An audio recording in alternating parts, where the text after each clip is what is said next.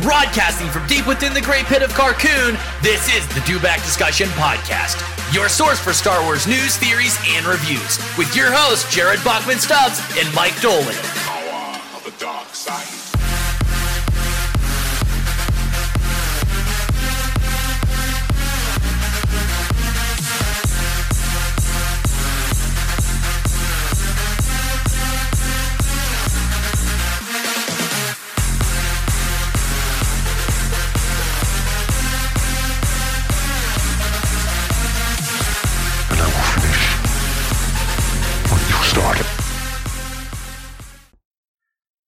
Hello there, and welcome back to the Dewback Discussion Podcast. I am your host, Jared the Dark Jedi, and joining me today is birthday boy black leader, Travis Grossman. Hey, I'm sick again.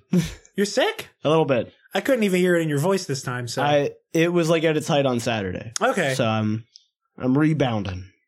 I keep forgetting whether or not we recorded Jedi Friday or Saturday. Friday. So it was Friday? Okay. I was feeling it a little bit on Friday. And then, like, Saturday, I was just like, oh, God. Speaking... I need to start snorting some Mucinex. Snorting it? Yeah, just like crushing it up, you know? Yeah, do a couple lines. Happy birthday. Thank you. I'm going to gush during the intro. Okay. So I'm going to save it for then. Speaking of the audio commentaries, though, go ahead and make sure you listen to our recording of A New Hope. Empire comes out at the end of the week. With Matt from Blue Bantha Milk Co. We sip on blue milk, which was literally just vanilla milk mixed with rum chata and blue food coloring. It was the simplest drink we've had and probably my favorite because it just tasted like a vanilla milkshake with a little bit of bite to it. At the end of the week, we do Empire Strikes Back with Ross from Beyond the Outer Rim. For the drink for that, we basically just made mojitos. So, Google how to make a mojito. Again, we just keep coming up just by happenstance on drinks that are incredibly easy to make. I was like, wait, what was the... Because like, it wasn't just a random drink. It was Dagobah water, right? Dagobah swamp water is what it is what it was listed as. But as far as ingredients go, just look up how to make a mojito, and that'll get you there. It's pretty good. Yeah, I quite liked it. The last two have been the drinks that actually got to me. Granted, they had more ingredients in them and they were stronger. I think I was worse at the end of Empire than I was at the end of Jedi. I think you were too. Yeah. Jedi, or Empire just completely caught up to me. Travis, how was your week?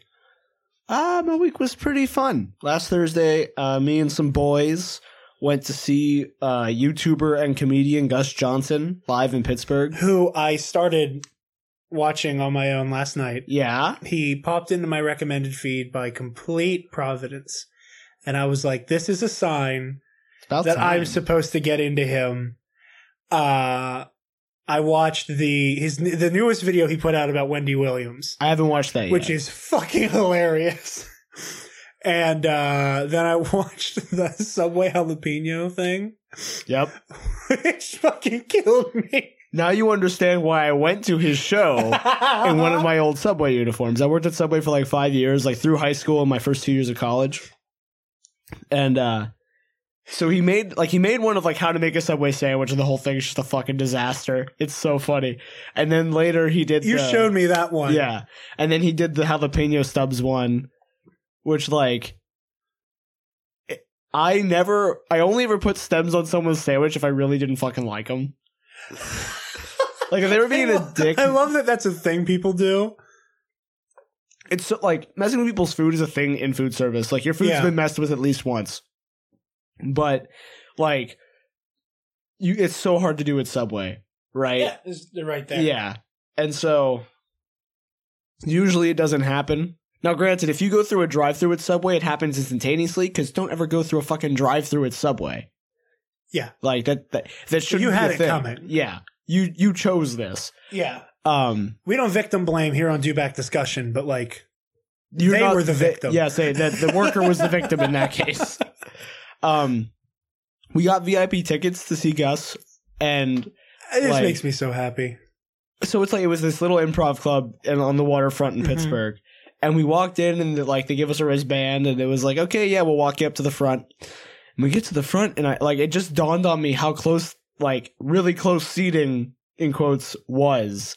And literally my leg was resting on the stage to the point where like when a comedian does like a bit with someone in the audience. Yeah. He did one with me.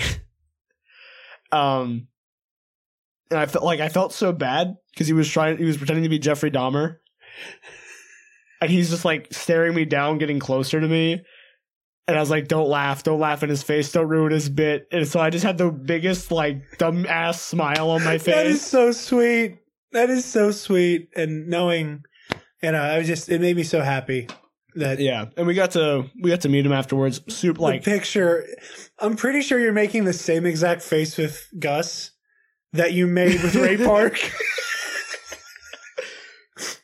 Like my reference point for like your peak like stupid joy is I love a V-neck. Like oh man, I rock a V-neck. Like that is like the pinnacle of like goofy Travis smile, and I'm pretty sure it's the same exact face between close. Ray Park and Gus. But it looked like a ton of fun. It looked like you had a really good time. Yeah. Oh man. And I'm really enjoying his content so far. It was just like, I got home and I was like, nothing went wrong. Like, we left the time we wanted to leave to go to Pittsburgh. We didn't hit any bad traffic. We didn't get lost. There was parking. It was free parking because it was at the AMC that's in the waterfront. We got food on time. Everything was right with our food. We went to Burgatory because you have to. Yeah. Nothing went wrong in the show. For Gus or us, yeah, like everyone was nice at the show because like it was basically just, hey, we like this one YouTuber, so we're gonna go see him live. Which, by the way, like he does, little skits usually, like it's like 1 to 2 minute sketches, and he has some of the best stand up timing ever. Like he is so funny. Most sketch writers are amazing with time. That's why you have like John Mulaney and Seth Meyers. That's why they're so good because they're SNL alum. Right. Yeah. And then the weekend's been just flushed out with, me switching between Jedi Fallen Order and Pokemon, just back and forth. Jared, how was your week? My week was pretty good. What happened this week? Mostly Fallen Order is what happened this week. Pretty much. I got it Thursday night. Okay, so I was expecting it to be like how long Battlefront 2 took to install for me, which was like over 2.5 hours. Mm-hmm. Like Battlefront 2 took forever. Well, those kind of games usually come with like huge game day, like launch day patches because of the online multiplayer. And I was expecting going into Fallen Order and like I realized that almost every game, because I normally only get like 1 or 2 games a year and I just play the shit out of like 2 or 3 games at any given time. Not a huge gamer, but like I have my franchises. And it occurred to me that all the games I have gotten in recent time were massive multiplayer games that like required that 15 hours to install. Yeah. Battlefront 2, Soul Calibur 6, and Mortal Kombat 11 are like the only new games I've gotten aside from Fallen Order. So I came home and I came home with some of the best sheets I've had in a minute. Came home, threw the disc in. I'm watching the Philip DeFranco show, eating my disgusting Sheets food because I hate myself. That was me today. It was so much hot shit on it. I don't know why I do this to myself, and I'm surprised the next morning every time. Just like, how did this? Oh wait, I know how this happened. Why does my stomach feel like it's just a fucking Gordian knot? Like, how do I don't see? I don't like. Maybe I'm just superhuman. Maybe I'm just better than everyone else. I don't know, but I also know that I put way more pepper on my shit than you do. Like I like jalapenos and the banana peppers and all the sauces. I don't usually go raw pepper. I get like the sauces and shit. I try to do like dry rubs. Like you said that before. Cayenne and Cajun rubs and stuff. I love that shit. My nose runs like crazy. My nose can't handle spice for shit, but the rest of me is fine. Yeah, I like the taste too much, but like my body's just like, nope. But anyway, Fallen Order only took like 40 minutes to install. Yeah, it took And me it like shocked the shit out of me. And I was expecting to fall asleep while Yeah. it was installing. And when I came home from work on Friday, play it for a little bit before we recorded. And it finished installing at like 10:15. And I'm like, oh, well, I'm going to be up till 3. yeah. Well, like, so we came home from the Gus show, Yeah. and it's like an hour-ish from here to Pittsburgh. So, or like 30 to 45 minutes, depending on traffic. And so we were coming back, and we were getting like here around 11:30. So we were like, okay, we'll just go to Walmart, chill for a little bit, and then buy, because Matt wanted to get Fallen Order, and then Zach and I wanted to get our copies of Pokemon. Yeah. Because I knew like I'd have the next day like some time to like out of the house with my Switch. Yeah. So I got Pokemon, and then I got Fallen Order while I was at work the next day. Mm-hmm. We recorded Return of the Jedi. I got home at like 1:30, 1:45, and I'm like, okay, I'll pop the disc in, see what the time says, and we'll see like if I'm playing this tonight or tomorrow morning. And I popped it in, and it's like the only reason it took, there was like a 2-minute install for the like launch patch, Yeah. like 1.02 or something, and then it had to copy it to my external hard drive, and that took like 10 minutes. That's that not was- bad at all. That was it, and I was like, guess I'm gonna be up till 3 a.m. playing this game. But yeah, we're going to talk a lot about Fallen Order towards the end of the show. We're not going to get super into spoiler talk. I beat it this weekend. I have not. You just finished your second time on Zepho, right? Yeah. Okay. For like the main story, and I'll get into why I say like main story stuff later, Yeah. but With that, do you know what the first story? Because like the second story is just it's sure. there's no link for it to be read, and I It's kind of just want us gonna be joking I just- about memes. I just want to take the lead on that story because I fucking that's- love That's fine. the way we're talking about it. There's no way they don't know that it's I already said it's a meme, so yeah. Uh, You should. How about I read that story so you can pull up the scene on YouTube so we can play it? If you're willing to do that, sir. yeah. I love you. Changing your mind on me last minute, I swear to God. I meant to ask earlier and I forgot because I suck. So we have a cool report from Collider. Exclusive Star Wars The Rise of Skywalker final writing credits revealed. The Rise of Skywalker has a long and storied history to the big screen with lots of collaborations and cooks in the Episode 9 saga-ending kitchen. We've learned that the Writers Guild of America, the WGA, has finally settled on who will get final writing credits on this epic film, and it's a little surprising. The screenplay will be credited to Chris Terrio and J.J. Abrams, with the ampersand indicating that the two work together. The film will also have a based on characters created by George Lucas credit. So far, all of this makes sense. But the WGA also decided that The Rise of Skywalker will have a story by Derek Connolly and Colin Trevorrow. And Chris Terrio and J.J. Abrams. If you recall, Trevorrow, Jurassic World, was originally set to co-write and direct Episode 9 before being ousted in favor of Abrams returning.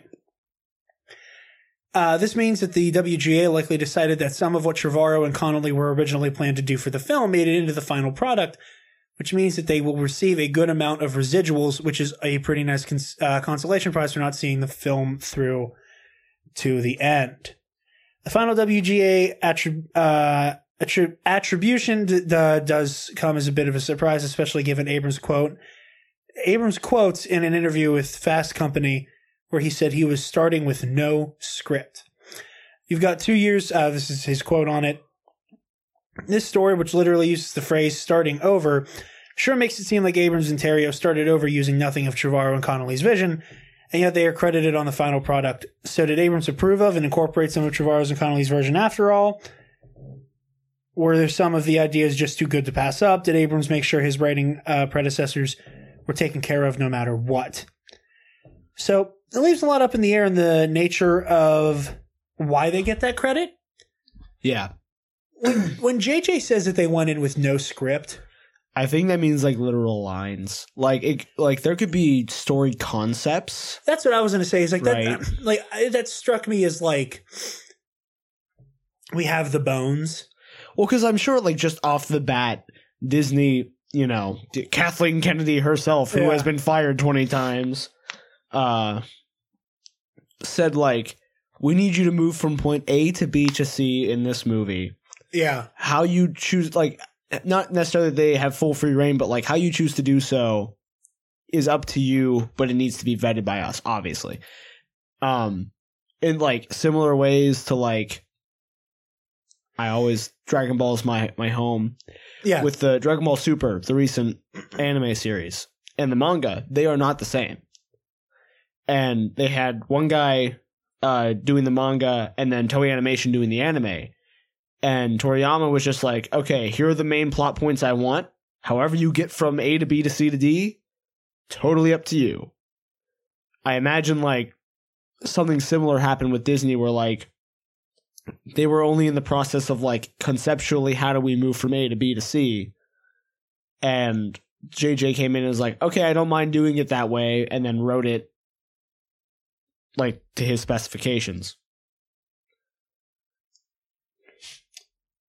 I'm listening. I'm sorry. Charles Soule just started an AMA about the rise of Kylo Ren an hour ago on Twitter. And I'm just seeing some. Oh, that reminds me. Of a thing that happened on the Return of the Jedi audio commentary that I meant to mention on here. So I coughed. That's what it was. Yeah. So I brought snacks for this. This is the cutest fucking thing ever. That is so fucking cute that you left it in the fridge. I don't know why. That just made I was talking to my mom about that today when I was grocery shopping with her because she wanted some help with some shit. She was getting some like Thanksgiving prep and needed extra arms. I told her about that. She's like, I fucking love that boy so much. And I was like, he's so goddamn adorable. You're right, I am. As you were.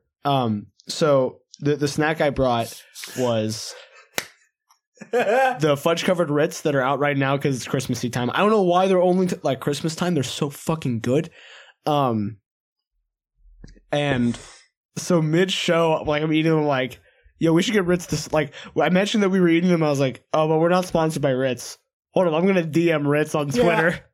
So I did, not expecting an answer back. The next morning, I wake up, I have a DM from Ritz. So I said, hey, Ritz, this is Travis Grossman of the New Back Discussion podcast. I was wondering if you wanted to become a sponsor and make us the official Star Wars podcast of Ritz Crackers. And I was like, that's so dumb.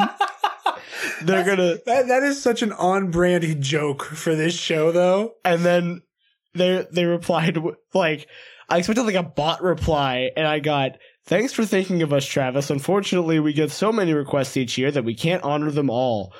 But we wish you and your podcast the best of luck. And I was like, they responded. I bet those cocksuckers over at Making Star Wars already got the Ritz contract. I bet they did. You motherfuckers. Damn you, Jason Ward.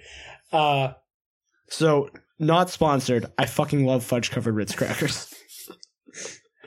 But yeah, I find it very interesting that they get the writing credit. I know Daisy Ridley said that Trevorrow's script like made her cry a lot. Ooh. Like she said that she got to the end of his version of the story, and it like it was really emotional. And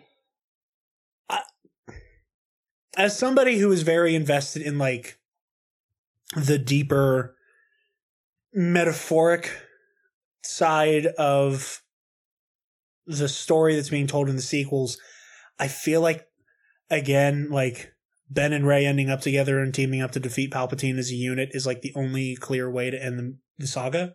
Yeah, and like I like to me, like I'm like this is the only way you end this the right way.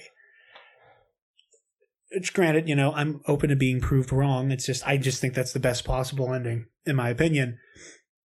That like I don't know how much can be changed from like, oh, this is the natural progression of the story with not like, you know. It's interesting stuff. I really want to know what's a holdover from what he did and whatever. So yeah, cool stuff. Did you find McClunky? I found McClunky. I believe I found it might be like several versions of the scene, but So I don't have it with me. here Tell we go. Jabba. So you want to pause it real quick just so I can intro it for anybody who isn't aware? no. Because not likely. Yeah. So obviously Disney Plus launched last week. Yahoo! Which reminds me, who did you pick for your avatar? Or did you not do it yet? Every time not every time. The one time I went in, it wasn't giving me options. It was just like, here's your list of avatars, blank page. Oh, Let me go in right now and look. okay.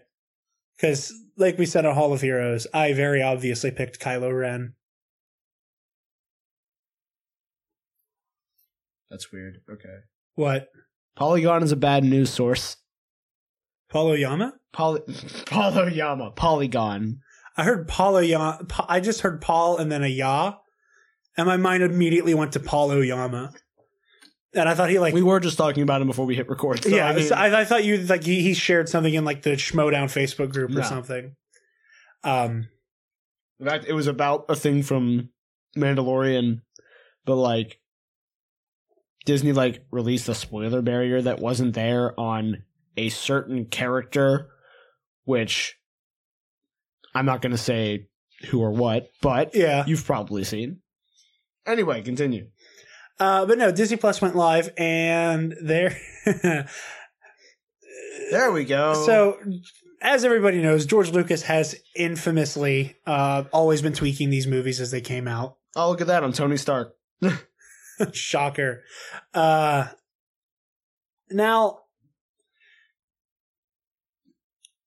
Travis, did you, when you first saw McClunky happen, did you think it was a George Lucas holdover, or did you think that Disney did this?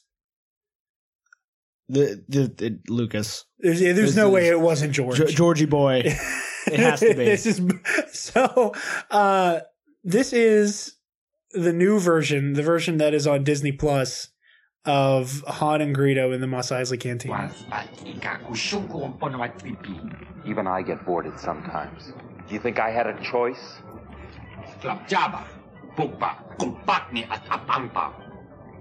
Over my dead body. Yes,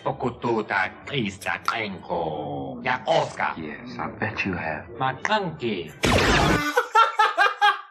don't know why it's so fucking funny to me. McClunky. I don't fucking know why. The best part is they don't have a there's no. That's insane, McClunky. It's just like, okay, because you can't see it. It's translating Greedo's Huttese with the subtitles to English Basic, whatever the fuck you want to call it, Yeah. as he's talking until he says McClunky. McClunky. McClunky. Also, it's getting closer and closer to them shooting at the same time every time George fucks with that scene. So I did a little bit of digging. You want to know where that scene came from and why it's only showing up on Disney Plus now? Do you remember The 21st night of September. when they did the 3D re-release of The Phantom Menace? I saw this too. I saw this. What you're about to say. I know what you're talking about now. And I knew George had already made changes to scenes because in The Phantom Menace, it's the first time that we get CGI Yoda all throughout the movie. Yeah. Because if you remember, in The Phantom Menace, he's a puppet, with the only exception being the scene where Obi-Wan is talking to him inside of the Naboo throne room when Yoda says, "Fine, Anakin's your Padawan, this is a bad fucking idea." Yeah. But George changed and be like CG, like he is in Attack of the Clones and Revenge of the Sith. And he looks much better. Agreed. Apparently, and they didn't do any other movies after Phantom Menace. They only did Phantom Menace. And you know what one of my favorite memories of that is? Do you remember the Brisk Saber app? When Star Wars and Brisk, the T, Not a bit. teamed up for what was essentially Star Wars Fruit Ninja, but had a lot of Brisk branding all over it. That's really funny. I love that. Because I remember it came out maybe 2 or 3 weeks before Kira was born. It was wild. Living in amazing times pre-Disney. But they didn't do any other movies after Phantom Menace, and I don't know why. I don't know if it was because of the Disney buyout or if it was because the Phantom Menace in 3D didn't do well. Whatever reason, they stopped after Phantom Menace. Apparently, the 3D version of A New Hope was when we were first supposed to see McClunky. Yeah. And there's a part of me that so badly wants to go to the timeline where McClunky happened in a fucking movie theater. McClunky. You want to talk about Star Wars is dead? Like the fucking fan reaction. Granted, Greedo has a dick, I assume, so it wouldn't have been that big of a deal. But why is McClunky so funny to me? Do you think the Phantom Menace would still be like, they wouldn't be hung up on the, like, if Disney never happened, right? If the Disney buyout didn't happen and we're getting the re-releases, and then maybe like there wouldn't be a name for it. There would still be the coalition of people who get like incredibly angry about Star Wars all the time. That's true, but like, do you think they would be getting just as mad about all the changes Lucas made? Because before, that's what everyone complained about. Like, back in the day, when like it was cool to love and hate Star Wars at the same time. You know, I don't know. I don't think the Phantom Menace would be as angry because the stuff he changes is not like, he doesn't make Luke a woman. He doesn't fundamentally change the story in any way to like bring up legit, like actually changing the story to like even like a warranted anger of like, why are you altering the text? The sacred text. Yeah, the sacred Jedi texts. So the way he pronounces every letter of the word texts. Anyway, so I don't know. It's a toss-up for me. I'm not sure. I think that there would still be that, like, we're just going to aggressively attack anything we don't like. I don't know if it would have become a coalition. A cult, if you will. I don't think it would have turned into, like, you know, you have, like the figureheads that are like, you have Geeks Gamers and Doomcock, the Phantom Menace, and the fucking world-class bullshitters and all of this stuff. Anyway, why is McClunky so funny to me? Like, help me talk through this, because I think this is the funniest shit ever. Okay, so, like, first of all, the delivery. McClunky. He sounds confused. Yeah, because he is. Like, he genuinely must, like, whoever voiced Greedo. Can you do it again? Because the person who voiced it, he was even like, I don't understand this. I closed the window already, so fuck you. But if you search up McClunky, the first thing that comes up is like a comparison, but they put the Disney Plus one first, which is nice. But like, beyond that, I don't know that it's necessarily like, God damn it.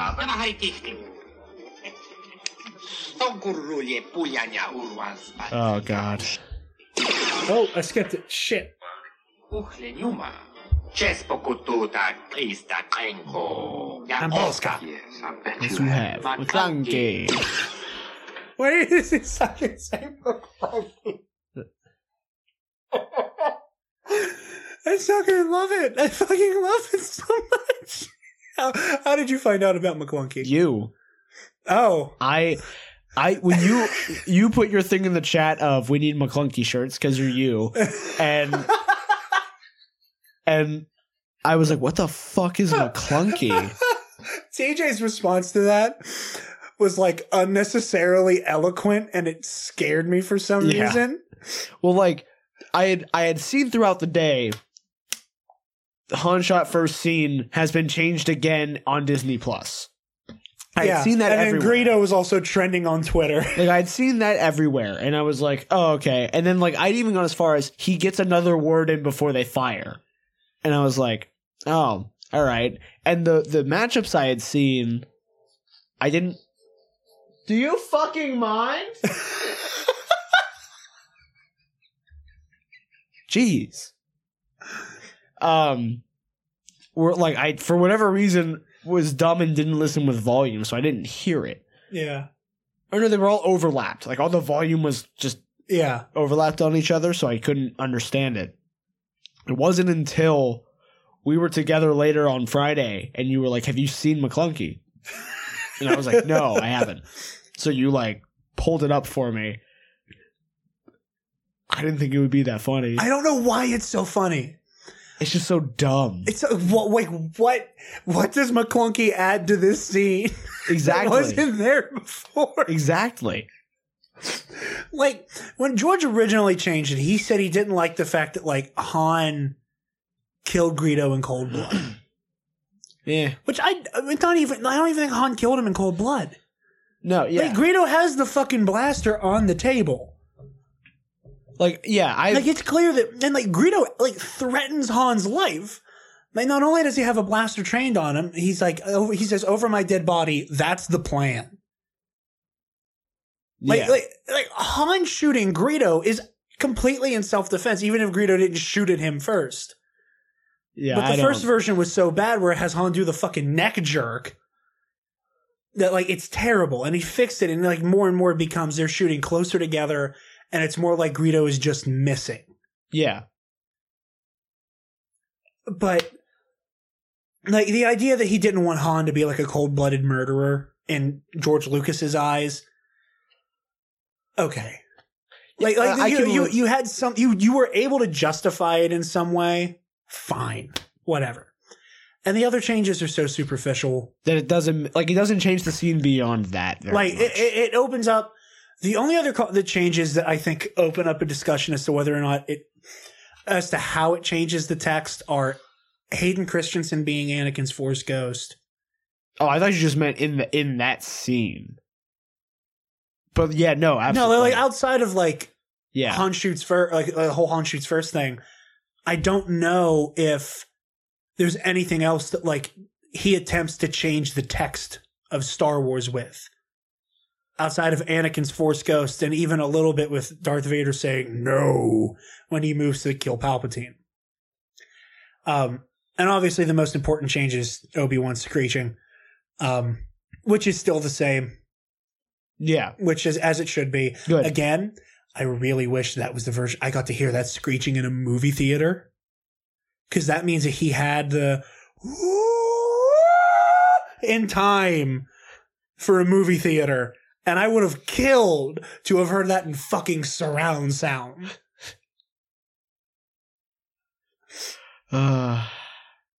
Anyway, McClunky is hilarious. I just love that George constantly feels the need to fuck with Star Wars. And like, I really hope that the next time a big re-release or anything happens, that they legitimately consult George, and that the people at Lucasfilm and Disney go, okay, what dumb shit do you feel like you need to add now? Like, what dumb, like, what stupid shit do you think needs to be in this movie now?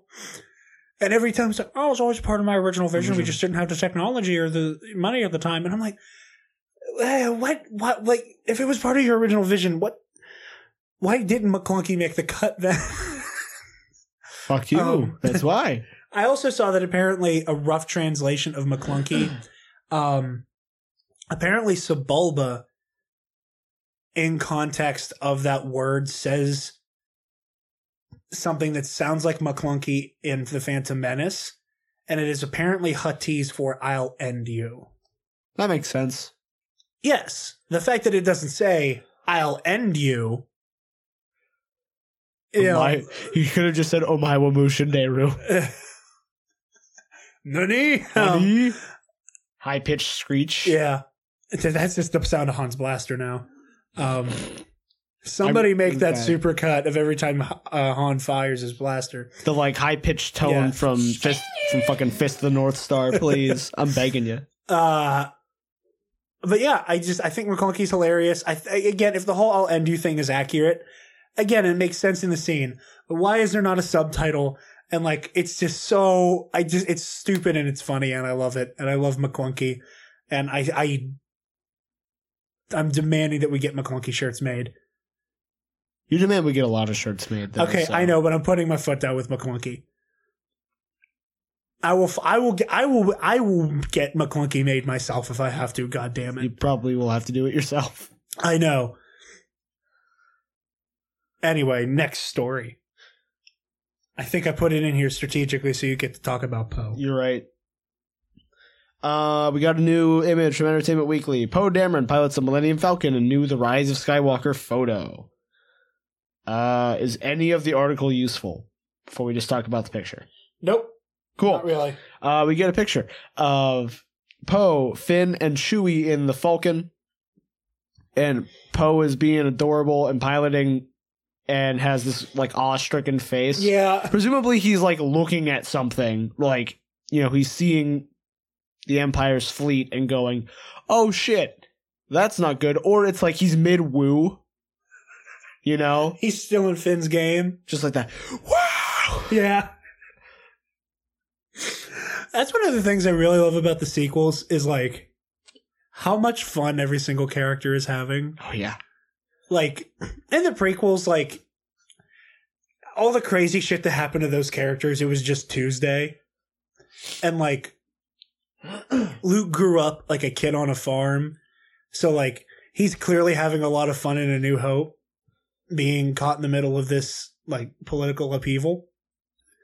But like there's just something about like there's just something that feels so organic of like the simultaneous like terror and joy that these characters are in.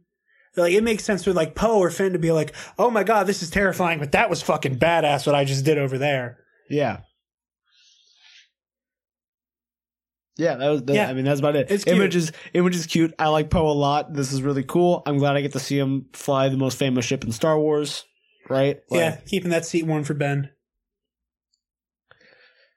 I don't like it, but I agree. Not that I don't like it. I shouldn't say that. I like the idea of Ben flying the Falcon, but I like Poe flying it. I actually like Rey flying it a lot. In a weird way. Yeah, I like them both. Yeah. I like sitting in the same seat together, her in his lap. I didn't say that. Not like in a sexual way, just like sitting like arms wrapped around his neck, like, hey honey, how are you? Oh. Still, I want to see them like co-piloting. Both of them wearing nice sweaters. Being cozy. I like how you're like visually pitching like Reylo fan art that definitely exists somewhere. Oh yeah. Of like them in like Life Day sweaters. Forgot we asked Spencer for his takes on the Mandalorian episode. Yeah, he didn't send anything, so I didn't want to talk about it on the air because I figured he forgot. You didn't? No, he didn't. So cool. Cool, I want to hear it once we're done. Yeah. How long is it? Does it say? We're about to find out.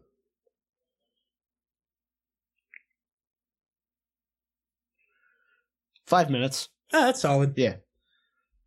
Oh, that reminds me. Next week, you guys are in luck. We are going to be having Spencer in the room next week for both shows. Oh, yeah, that's right. Yeah. So I'm very excited for that. Hopefully we have a full crew. I think Joel City comes back on the 24th. I don't know what day of the week that is. It's either Monday or Tuesday. That's my calculator, not my calendar.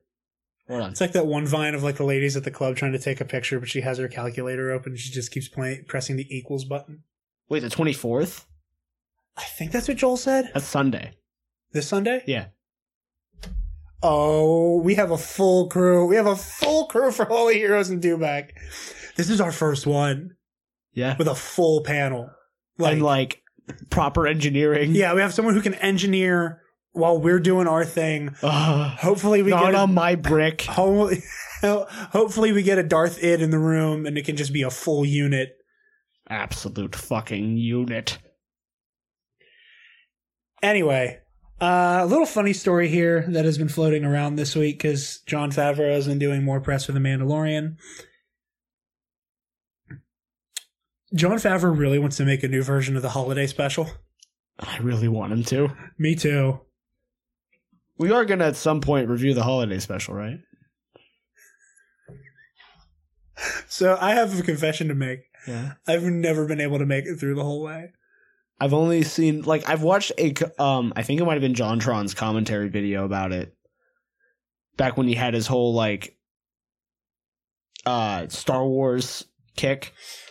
I don't remember. It might not have been JonTron. I don't remember. I know I've seen Flex Tape and some of his old gaming stuff and a lot of his newer stuff. And like every time kind of pinch my nose because of the Destiny debate. Yeah. Art from the artist. Yeah, basically. Like I'm like, okay, like at least he's not pro Jared. That's true. That's very true. I misheard that at first and thought like as opposed to anti-me. And I was like, fuck you. I don't fucking, don't lump me in the same boat as JonTron, asshole. Just as I like flex tape memes doesn't mean I pretend the Holocaust didn't happen. Whew. Anyway, this is the, okay. I'm trying to find the direct quote from Favreau. I'm just going to read directly from this. Worse, he said. I'm going to read from Wired.com. Okay, let's get this out of the way first. Yes, they've edited the original trilogy once again, but clunky, blah, blah, blah. But let's get back to the matters at hand. They have stuff about The Mandalorian. Okay, holiday special. So this is coming from Jon Favreau. Possibility of accuracy. He seems to be really into the idea, at least. The real deal. For those of you who thought that the mention of Life Day in the first episode of The Mandalorian was a one-off joke, series creator Jon Favreau has some news for you. He wants to make an all-new Star Wars holiday special to make sure that Life Day gets the attention it deserves. It's ready. The ideas are ready. He told Variety.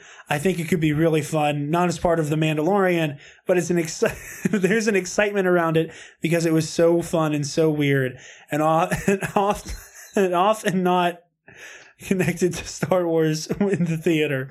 The Mandalorian cartoon, the Boba Fett cartoon from the holiday special was definitely a point of inspiration for what we did in the show, which is very clear when you see like Boba Fett as a rifle that the Mandalorian carries. Yeah. He even knows who would appear in the special if it happened. I'm not going to say who I'm really interested in. One of the people is a member of the cast in an upcoming episode of The Mandalorian show. So we'll leave it at that for now, he teased. And that was all he said on the holiday special. So you said you've only ever seen highlight reels. Basically, yeah. I got about halfway through it, and to this day, I can't remember the character's name. But the four-armed chef. It's been so long. Okay, I'm going to show you a picture of this thing.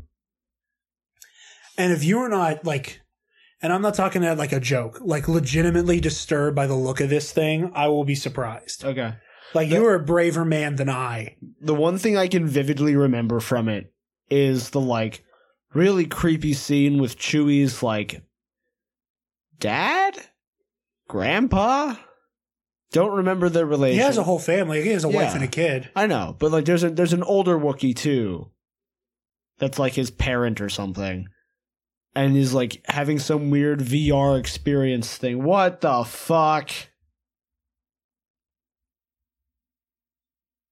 It's That's even not- scarier in motion. Like, that looks like it's something out of a horror movie, the way it looks at you. Its eyes.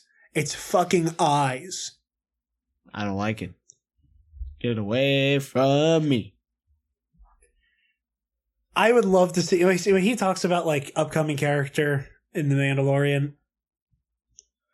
It's interesting. Like, I want to know how he's going to do it. There's a part of me that really wishes it was, like, just the sequel version of the original one.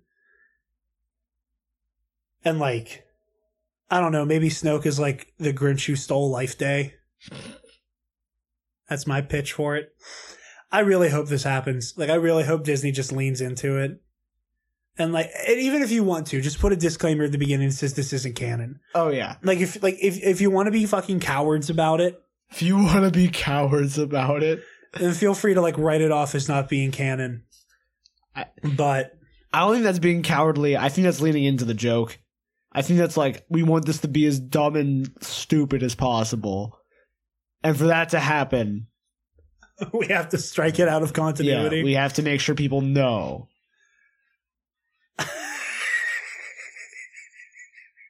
I really hope there's a new holiday special. Can you imagine how angry the Phantom Menace would get? Like, there's a level of, like, we're just going to have fun with Star Wars That they just that, can't like, take. that they would lose their shit over. Like, with how much the sequel trilogy is about, like, because they don't like how Star Wars, the sequel trilogy is, like, about the concept of Star Wars. Yeah.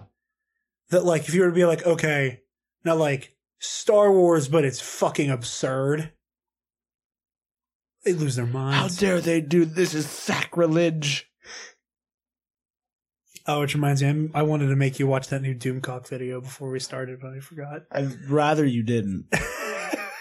I'd really prefer if you didn't. He liked one of my tweets. I saw. Because I kept tweeting at him to listen to our newest episode, and then he never responded after that. And I really hope he did, because god damn, you're bad at this. Actually, quite the opposite. He's very good at it, and that's what's scary. But yeah, I hope there's a new holiday special. What's your like ideal version of the new holiday special? God, it's probably something akin to like how Snoke or how Kylo stole Christmas or something. I don't know which is funnier, right? If it's like angry, grumpy, no one loves me Ben trying to steal Life Day, or if it's Snoke being like no happiness allowed. Like, you could go either way with it. Yeah. If you do it in the sequels. Or Hux. Hux is an equally funny version of that. That's it. We got there. And like Ben's secretly trying to celebrate in his room. Like he has decorations set up. And every time Hux walks by, he like uses the Force to hide them. It's like a little fucking Christmas bow on the Vader helmet. Surrounded by a thing of candy canes. Oh my god. Which reminds me, I need to like get candy canes. I love candy canes. Instead of like the ashes of his enemies where he keeps his helmet, like it's just like the fucking like snow candy that he just puts his helmet inside of, and it's like all like he walks onto the deck of the finalizer, and it's just like, Ren, what is that smell coming from your helmet? It's nothing. It's not peppermint, I promise. Like, I have some new candles. I have some new candles. That is so fucking funny. We need to make this. We need to make this. Okay, wait. We gotta like follow this to its like logical conclusion. Would it be a musical? I'm gonna say no. Because like there's musical numbers in the holiday special. But the holiday special from before is more of a variety show. There's a part of me that wants the sequel holiday special to be like a fucking musical. I mean, I think we're asking too much. I think we're asking too much for it to be specifically catered to us. I'm just saying this is my specific pitch. Okay. Is a musical starring Kylo Ren. Surprise, surprise. What a shocker. Yeah. Written by Lin-Manuel Miranda. You want Adam Driver rapping through the mask. See, when I said that, I was thinking more like the way Lin wrote the Little Mermaid musical. I wasn't thinking like Hamilton Lin. But now that you mention it, commit to the ball. I'm not throwing away my shot. Sounds fucking hilarious to me, bud. Oh, my God. Away TikTok. Oh my God. People keep liking my memes. I just hear like the I hear the the SpongeBob Christmas song. You know the one I'm talking about? Yeah. Like, it's shaping up to be a wonderful that one? Yeah. But like fucking Squidward is Hux. Well, the thing is if you do like that SpongeBob song format, you have a different pairing for whichever antagonist you want to put in the Squidward slot.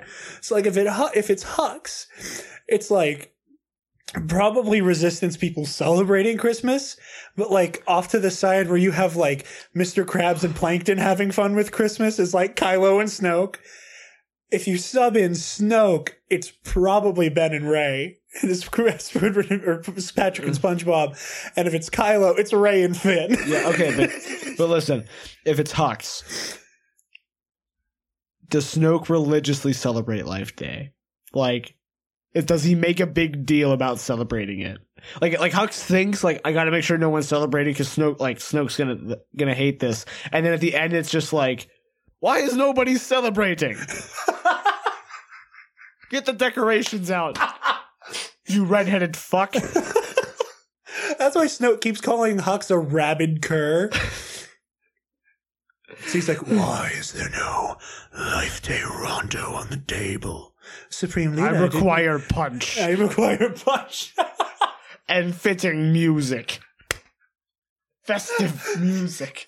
Snoke's just sitting there with like a little hat on, like sipping on like blue eggnog or some shit. Like, what we're saying is, Lucasfilm, hire us. We're geniuses, I tell you. We will do nothing but fill that writer's room with the most shit-posty Star Wars fans we can find.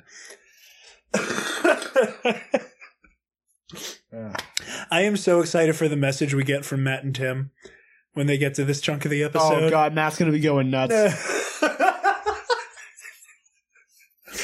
And then when you get to the end of the special, Starkiller Base 2, surrounded by Death Stars 3 through 8, like light up and form like a giant Christmas tree or some shit. Like Starkiller Base fires off its super laser and all the other Death Stars fire off its super laser, and it spells out Happy Life Day while wiping out a quarter of the fucking galaxy. Good. Excellent. I'm going to mute the Do-Back chat. Oh, wait, that wasn't the Do-Back chat. That was Walmart. Even worse. All right. You and I need help. We do. How do we segue? Okay. How do we do this? Speaking of mass casualty events, Okay. the Jedi Purge. Ah, good. You did it. So, I beat Fallen Order, You did. and you're on Zepho 2. Ish, yeah. Yeah. What do you? How do you feel about Fallen Order so far? Without getting too spoilery for people who haven't played it yet or aren't as far along as you. Story-wise, it's great. Yes. I don't want to... My big thing right now is going to be gameplay and mechanics and stuff. It's... So, like, I put this on Twitter. When I first saw the gameplay for this game, I was like, wow, that looks a good bit like Dark Souls. Like, the slower attacks, like, animations that take time, not because, like, they just wanted to animate it slowly, but because timing matters. Dodging, attacks, dodge rolling and stuff.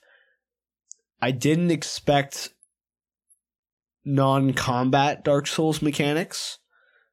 I don't know how familiar you are with Dark Souls. I've played it a little bit here and there just because my cousin wanted to make me squirm because he knows that I don't play. Like, he knows that the video games I play are connected to like a handful of franchises that I'm super into. So, like, the first time I hit a meditation spot and I was like, oh, we have bonfires. Oh, that's what we're doing. If this wasn't a Star Wars game, I don't think I'd be playing it. I don't mean that to be like, this game is shit and I'm only playing it because it's Star Wars. It's fun, and it plays a lot with the idea of being a Jedi in a Souls-like. But if it's hard to put into words, but like, I'm enjoying it. It really does make you feel like you are a dead man walking as far as everything around you is concerned. Like, I've never been super into Souls-likes. I've tried a couple. I had my Dark Souls experience was really funny. So in Dark Souls, you can attack anyone, including NPCs. And I, being the dumb shit I was, like, I'm just gonna kill every NPC I see. So I got out of the opening area and didn't die. I didn't die to the opening boss, which is something not a lot of people do. Good job. And I get to the out of the opening area, I get to the first bonfire out of there, and there's a guy that gives you the clue of like where to go to progress the, like, what little plot is in Dark Souls. And I'm like, okay, now I'm going to kill this guy. I hit him. Yeah. And then he hit me. And then I was dead. So I was like, okay, well, I'm just going to... I respawned. He was still angry with me, and I'm like, all right, I'll just fight him. That man had a big health pool. And he hit real hard. And he hit real hard. And he killed me again. And this went on for about 2 minutes, and I was like, I'm going to reset the game. He won't remember if I reset the game. He remembered after I reset the game. And then I stopped playing Dark Souls. I ran halfway across the fucking map, and he followed me the whole way. He was livid. He was livid. Like, he just wasn't having it. He was like, I had a bad day today. My kid yelled at me before he went to school. You dumb motherfucker, you don't want to cross me. You don't want this smoke. You about to catch this sword. So I didn't realize, because like I said, I got to the end, like the final boss fight. Because again, I played on story mode. Because I wanted to consume as much of the story as possible as quickly as I could to avoid spoilers and shit. That's fair. And I didn't know like how close you would be done with the game, how close to being done with the game you would be, if you were going to have a guest on to actually properly review it. So I was like, the sooner I'm done with the game, the better, so that I'm ready and can handle that accordingly. Little did I know that I knew that the game is ready to punish you for dying. Yeah.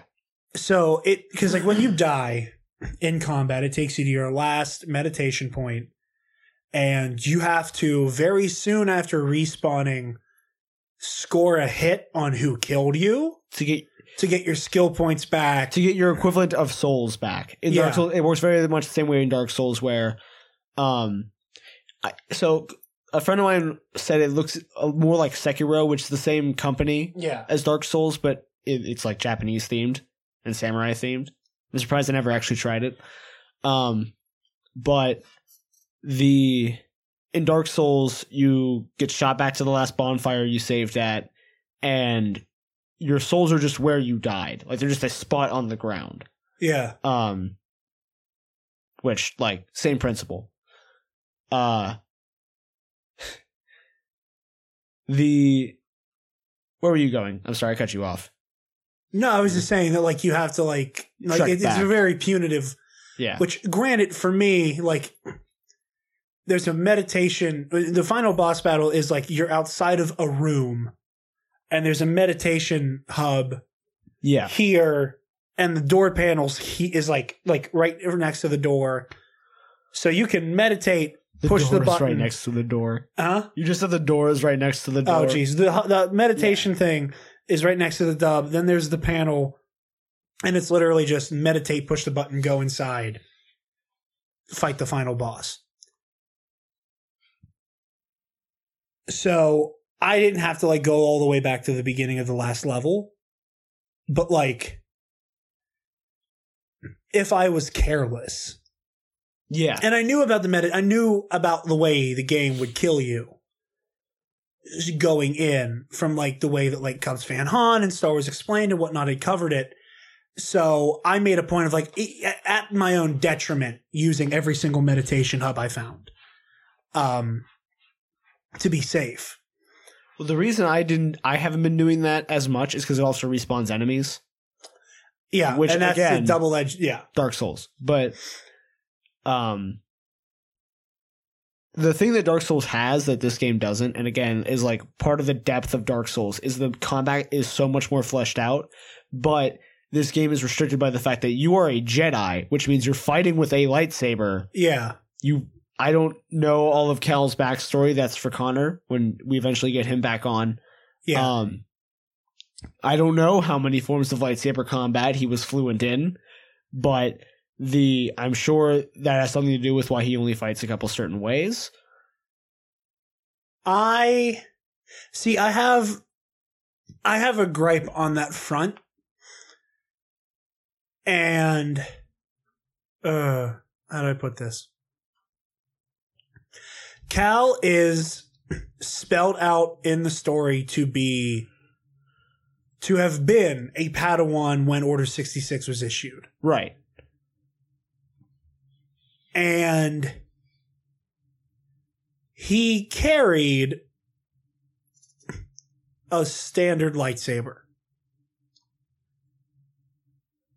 I find it really weird that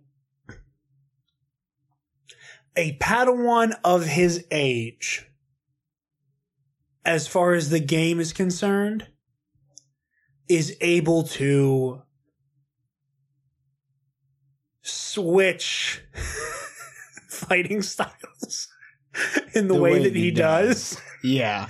And like, you want to talk about like, oh, such and such has no training and stuff like that with like the whole Rey debate and shit like that. I have one for the Mandalorian later as a joke, but I just want to say, Rey, like we've said this before, Rey swings that lightsaber around like it's her staff still. yeah. And she only starts using it like a lightsaber once she probes Kylo's mind, at which point she starts fighting like Ben. And she's still, like, is a little heavy with the saber. Yeah. Like, she's still getting...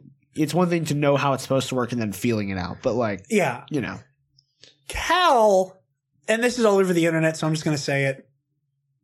Very early in the game, you can add a second lightsaber at the pommel to your lightsaber, turning it into a saber staff. I don't know how early in the game the developers intended us to be able to turn on the saber staff functionality. You can do it from the beginning, yet you have to go on like 2 or 3 more missions before you can even, because you find it on Dathomir. Yeah. You have to go on a good 2 or 3 more missions before you can even adequately explore Dathomir, other than collecting the other half of your lightsaber. So I find that a little strange. That like, Yeah.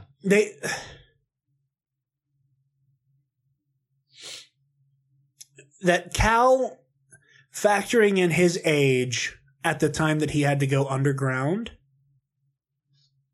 is very strangely proficient And with yet also not switching proficient. over switching. It's the way that the game like shows him being able to like saber staff, like, which is just so much more of a complicated weapon to use. Like, that is why the saber staff is such a dangerous lightsaber variant, because you only have so many angles of attack with a normal sword. With the saber staff, you limit that even more, so it becomes this really weird balance of how fast can you spin this and how precise can you be despite that speed, that makes a double-bladed lightsaber so complex. And like, knowing that he's a Padawan, knowing that like he's struggling to remember how to use telekinesis. Yeah. It's like stuff like that. That's like, how did you as a Padawan like retain really, really complex fencing, but not your force power. Unless, and not like a basic like force pull. Yeah. You know, with the exception of like maybe he cut himself off from the force for a little bit out of necessity. Yeah, to hide. maybe there was a little bit of like, but like repressing his This is stuff, again, these are questions for Connor, who probably has these answers. But like, I found that odd, but not like nothing at any point in the game has made me go, I hate this to the point of I want to stop playing. Not even to the point of I hate this, but like little things like that. I found when I remember, because I didn't know about the double-bladed lightsaber. I only found out because you and TJ had messaged about it. I wasn't going to say anything in the chat until TJ brought it up. Because whenever TJ brought it up in the chat, I was like, well, the cat's out of the bag. Yeah. And I took a picture of me already having a saber staff. Yeah. And so I was like, oh, that's interesting. I wonder how that functions. Because like the entire time you and I have both been like, his hilt is really abnormally long. Yeah, you and I both made the same assumption. Because I remember in Legends, Kyle Katarn's lightsaber hilt looked like that. Yeah. Like, he had that really weird looking fucking, like, it was like way longer than it needed to be. And Kyle's is just a standard lightsaber. It was just really long for some reason. So, I found that interesting. Yeah. And it's even weirder because, like, the half of the lightsaber, like, when you add the saber staff, it makes it look like the half that you had without the saber staff is, like, normal size now. It looks that way. Like, whenever you don't have the other half on it, it looks way bigger than it should. Yeah. But when you connect the other half, it looks like 2 separate standard lightsabers connected at the pommel. At Yeah. least to me, because like I looked at it, because again, like it looked longer than it should have been, but I was more distracted by the fact of like with more and more promotional material. I'm like, why the fuck is the bottom broken? Yeah. Like why is it the thing snapped off? Like this doesn't make.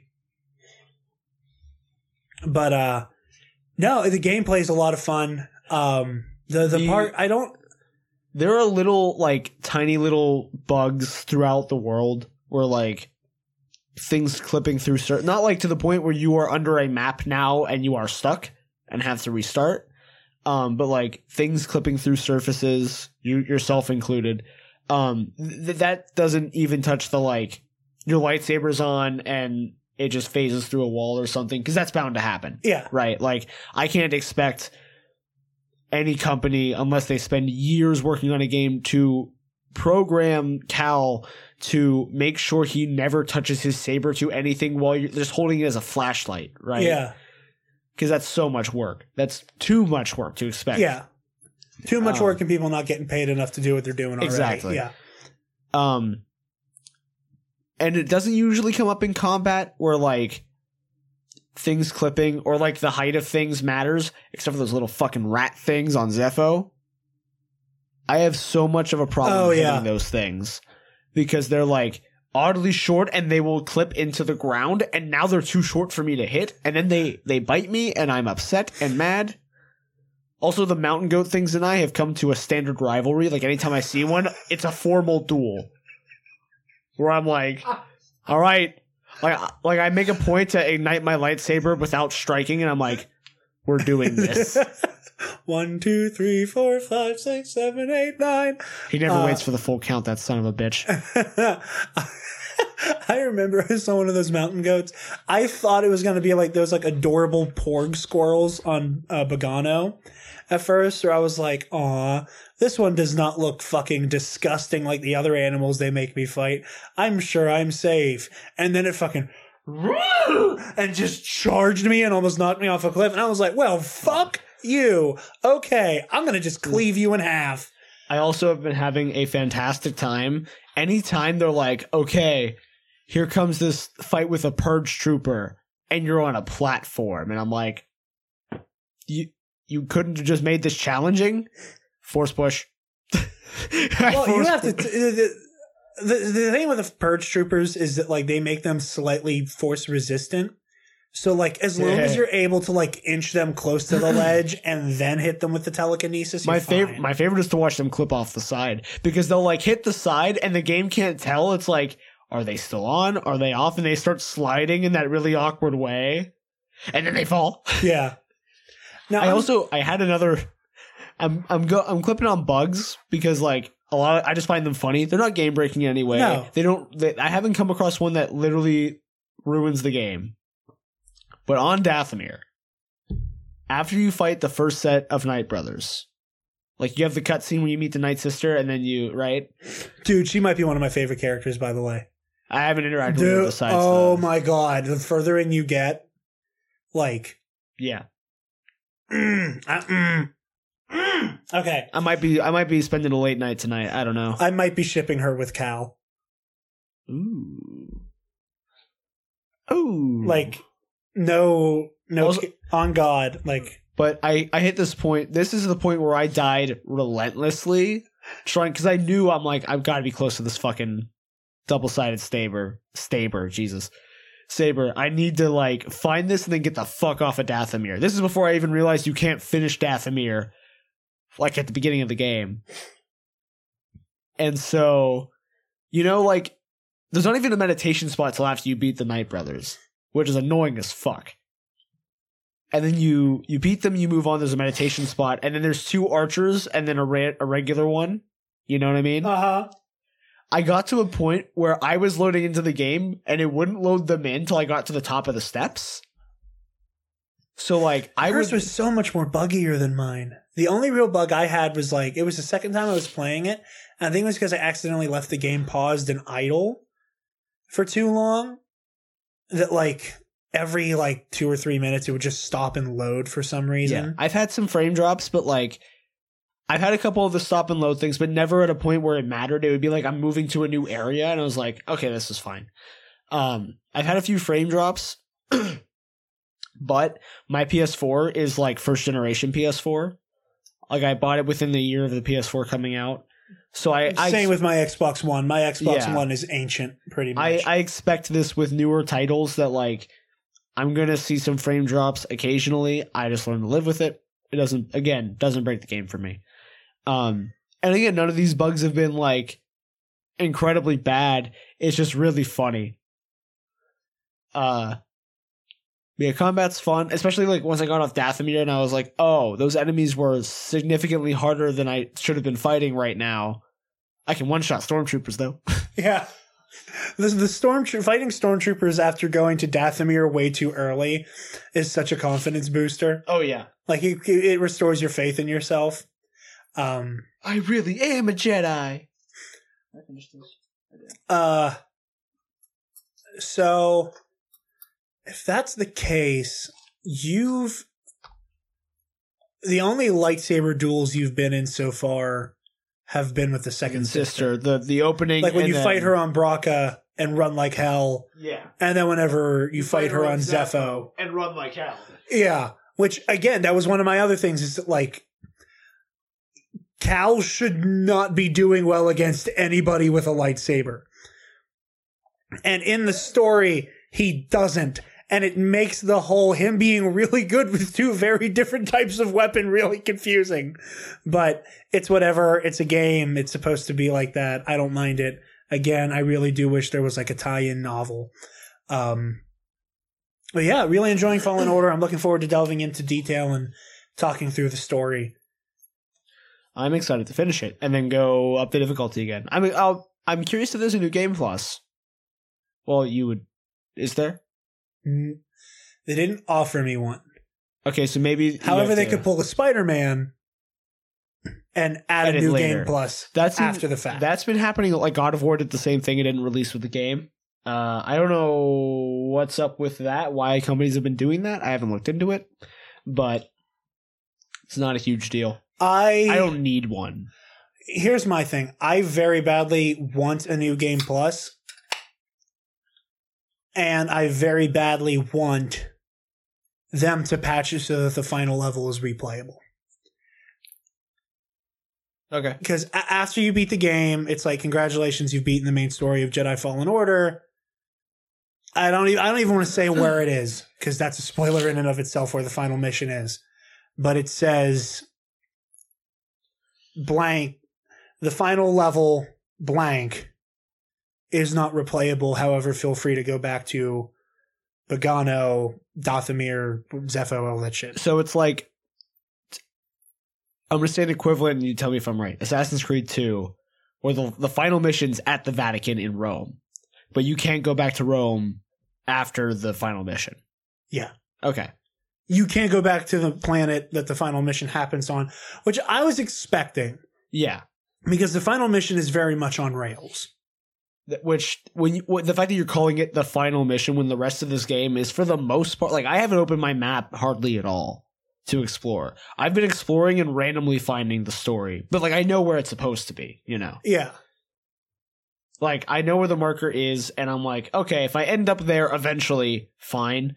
But for the, like... See, I've been doing the reverse. I have my map open constantly, and I'm like, okay, I need to just keep moving. And then I'll let myself get sidetracked, like whenever I stopped on Bogano for literally an hour and a half to see if I could fight that giant fucking dragon. I've been fucking what? Okay, first of all, I have a funny story about Bogano and the frogs. Okay. So I got to a point where I was competent myself enough to fight the regular frogs. There's a boss frog. I've killed the boss frog. I didn't know I could skip the boss frog. And I was trying to get back to the mantis. And the way I was going, I was like, I kept running into it. Like, I guess I gotta beat this thing before I head back to the ship. And I died like 8 times. And I was like, there's gotta be another way. And I realized, like, oh, I'm missing the obvious path here back to the ship. So I get back up there. At no point did I realize, oh, there's holes in the ground. And so I'm running forward and I looked away to look at my phone, I think. And I looked back at my TV and suddenly I'm in front of this fucking frog again. And I thought it was some hellish nightmare. Somehow realized, like, wait, there's light in here and I'm in a cave. How is that possible? Look up, realize there's a hole, and I'm like, okay, I'm not dead yet. I can hit him and get my souls back and then leave. Yeet, run away. So that's funny. Like I said earlier, I played on story mode difficulty. I only died fighting the final boss. So You haven't learned the horrors yet. I haven't learned the horrors yet because my only oh shit, I died in combat took me back 3 feet. And yeah. I just had to score 1 hit on that person to get all my shit back. The nice thing is that also, you can... So, clearing Dathomir for me...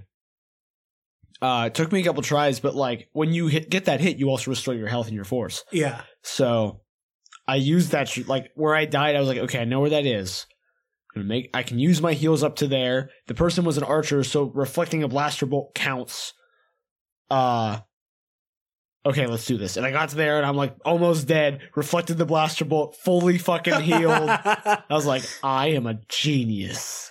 I have not run away from any real never mind. You said you were on Zepho for the second time? Yeah. I just, without spoiling too much, I just finished the main mission on your second trip to Zepho. I'm just outside after leaving the thing. Okay, I'm just gonna be quiet then. Okay.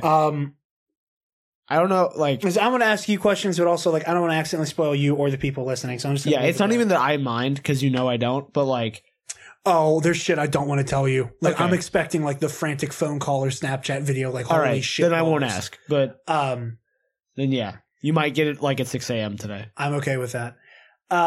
So yeah, I'm really enjoying Jedi Fallen Order. It's a lot of fun. This is definitely this is the story about the Jedi Purge that I've been waiting for. I'm happy for you for that. And too. That's awesome. I've wanted the story that we got in the Legends comics about this. It's almost you end up with a lot of different types of Jedi that handle this horrible, horrible situation very differently. This feels very the flipped version of Force Unleashed. Yeah. In a weird way. We're no, that totally makes sense. I totally hear that. My biggest complaint before we move on to The Mandalorian is I don't quite understand some of the logic with the parkour. Oh, yeah. Well, that's just any video game. I know. And it can be a little difficult sometimes trying to the parkour's where the glitches really come into place where you're not hitting ledges right. Or there was one point where I was climbing on foliage, right? And there was that little gap that you have to jump up from. But when I jumped up, it counted that as a ledge, and then I was just standing in midair. Again, I just hear the Kanye West Wolves meme. That whole thing. My cousin Pierce called me. Oh, okay. This is the joke. This is the joke I want to tell you. He was complaining about how he kept just dying trying to climb shit. And I told him, I'm that's the only time I have died. I was I have beaten anybody I've crossed blades with. I've kicked their ass. I have not had any issues. Now again, I'm gonna play on Jedi Grandmaster tonight. I'm jumping. Let me know how that goes. I'm jumping from story mode to Grandmaster tonight. So check Twitter to see me crying. So I want to see how quickly I get murdered. But Pierce was bitching about the parkour. He's like, dude, they should have just called this game Jedi Falling Order.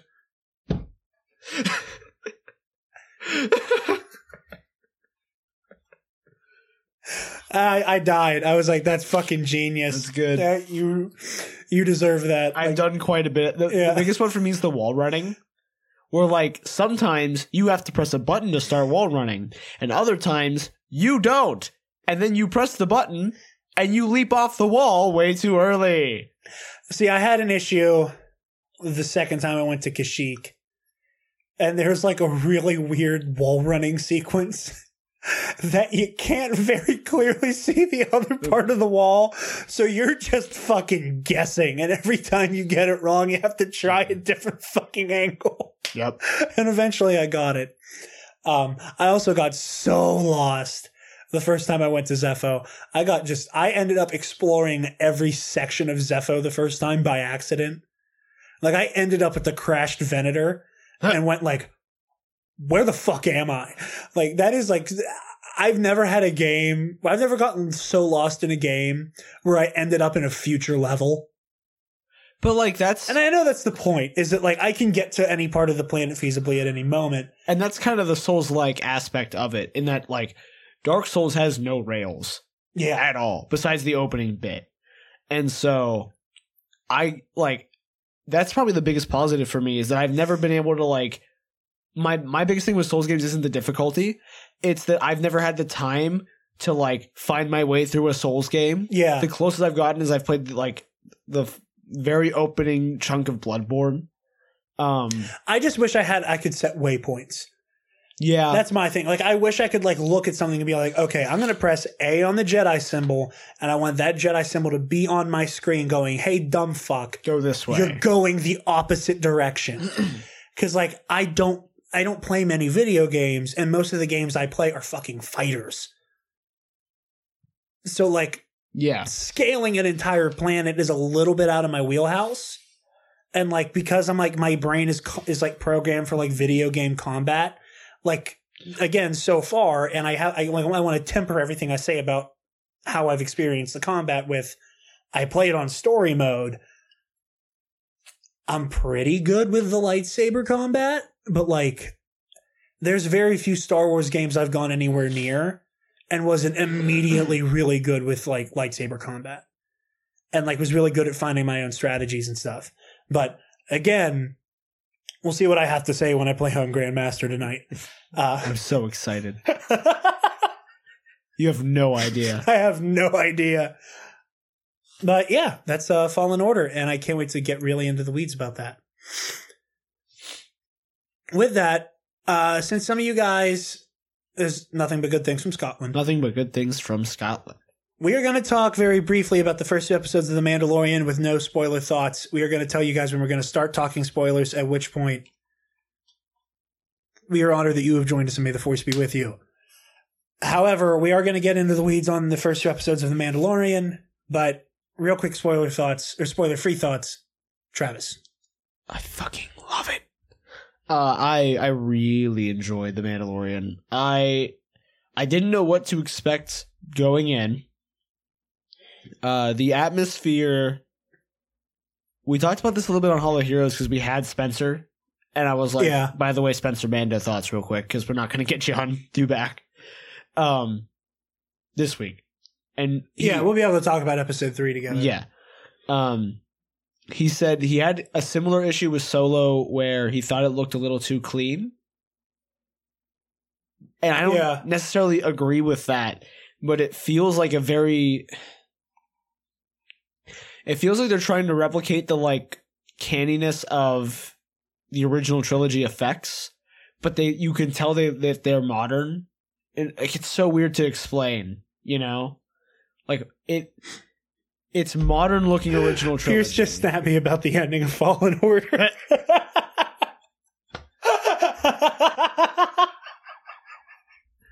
Where Death Star 3 shows up. Yeah. Oh, I also have a hot take about a certain scene that I think everybody is going to interpret one way, but I interpret a completely different way. Continue. In the Mando or in Fallen Order? In Fallen Order. Okay, then we'll talk about that off the air, I guess. Yeah. Well, for like off the air first, and then probably on the air in a couple weeks. So I didn't know for sure if our main character would have speaking lines. Like, that's how little I knew going in. I really enjoy the Mandalorian as a character. He has way more like personality than I ever expected. Yeah, I've been really enjoying the like atmosphere and the feel of the show so far. Just like the opening where it comes up the Mandalorian and has that very Western like soundbite. Yeah. I love that. I love that so much. Give me your thoughts. I'm really liking the show so far. I Yes. think The Mandalorian is a far more interesting character than I was expecting. Yeah. Originally, my big thing that I was looking forward to with this show was like, I want that Western aesthetic. And I don't know if it's just come with age that I'm able to enjoy more stories within the Star Wars universe, but I'm very much somebody who's like, if it isn't directly involved in like the greater war conflict or like directly involving the Jedi or Sith, I'm not super into it. However, Solo, I was surprised at how much I love Solo. Not because I expected it to be bad, but like, I know what I like with Star Wars, and the fact that I was super in for a story, with the exception of Darth Maul, for 30 seconds, had no Force wielders or lightsabers. Shocked me that I was like so sucked into it. So I was hoping that the Solo lightning would strike twice for me with The Mandalorian, and it's very much the case. I love the Mando himself. He's he is very, and very relievingly so interesting. I think Alex Damon put it best where he kept using the term a cool guy doing cool guy things. And I was afraid that was going to be the Mandalorian's personality. Like, I was afraid that the Mandalorian was going to be pure dude bro. Not even pure dude bro, but just like the stoic, I did this thing and it was cool. I was expecting like, I was going to say John McClane, but like even John McClane is like getting his ass kicked for most of Die Hard and has character like the fucking Terminator, I guess. Okay. Was like what I was afraid of, is that like the Mandalorian was just going to be like rolls into town, kicks ass, kills a few people, and then bounces. Like that's what the show was going to be. And it wasn't. It was anything but that. He has a lot of character. There's like a lot of like, you can tell that like something horrible happened to this person, but like they don't play up the I've been through some shit, so I don't trust anybody. I'm a lone gunman. Stay out of my way. Like, he's a loner. But he also knows the business. He knows the business. Like I appreciate that a lot. Like, he doesn't tell Quill to fuck off. Yeah. Like, he seeks out that help. Stuff like that. Which I really like. I love, like you said, the atmosphere. I love the concept of the Galactic Empire and just like how everybody in that organization is like a power hungry sycophant. And like Werner Herzog's character, especially so far, like I just love seeing somebody who's like trying to pretend the Empire still exists as best as he can. There was that, this isn't really spoilery, but like the opening is him collecting a bounty, right? Mm-hmm. And when he gets paid for it, they offer him Imperial credits. And he's like, these don't have any buying power. Like, technically they don't. And like, people will still take them, but it's like that concept of like, yeah, people like, if people don't know that the Empire's fallen, right? They would still be, not that it's fallen, but like that it's in shambles. I mean, at this point, I'm pretty sure this is after the Battle of Jakku. So, like, the New Republic is established. And it's one of those, like... Well, it's like 5 years later, right? Yeah. So if I'm not mistaken, the Battle of Jakku has happened, which means that the Empire in full... Is gone. Like, there isn't, like, you'll find pockets of remnant. You will find the First Order, but you will not find the Galactic Empire. Kinda. Like, you see what is, like, the beginnings of the First Order, essentially. Like, even though technically the beginnings of the First Order are happening in bumfuck nowhere, where Starkiller Base is. You, like, I like the idea that he's like, no. Like, he knows that the Empire is so toothless at this point. Yeah, but, like, just even the concept of, like, the United States evaporates, right? Yeah. But like some not in the know country wouldn't know that, and a US dollar would still work there technically. Yeah, and You that's know? another interesting idea is that, like, because we know, like, Because, for like- example, in the Phantom Menace on Tatooine, Mm. Republic credits don't get Qui-Gon anywhere with Watto. Yeah. Even though the Republic is alive and well, and everybody knows the Republic is alive and well. So on a backwater planet, they probably already have their own currency. Yeah. Is my thing that like what you're saying is a cool concept. I just like the idea that he's like, I don't fucking care. Like, give me the fucking squid coins. I don't care. But yeah, I really liked it a lot. From here on out, we're getting into spoilers. So people in the UK, tune out now. Thank you for listening. May the force be with you always. Thank you for joining us. Blah, blah, blah. Real quick, still spoiler talk. We got a clip from Spencer. We don't know if he talks spoilers or not. It's like 5 minutes.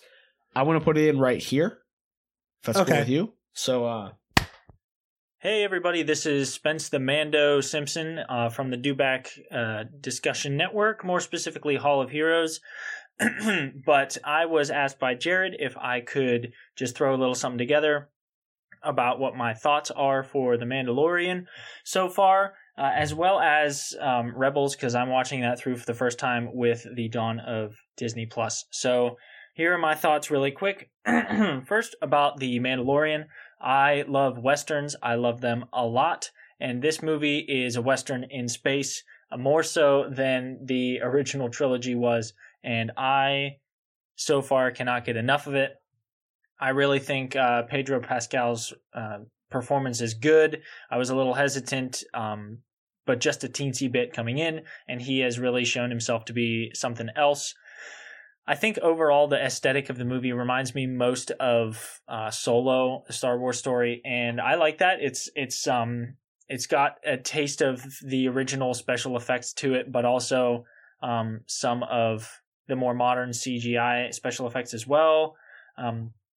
So far, I really love the action sequences. I think they're unique and they're fun. I love the Mandalorian's outfit. I love the fact that they're incorporating the Beskar steel into it so much, because that is such like a deep cut Mandalorian reference, and I'm all about it. So I like that he's also assembling his suit like one piece at a time. I think that's really cool, and that part of his reward for doing certain jobs is to get Beskar back from the crippled and crumbled and dismantled empire.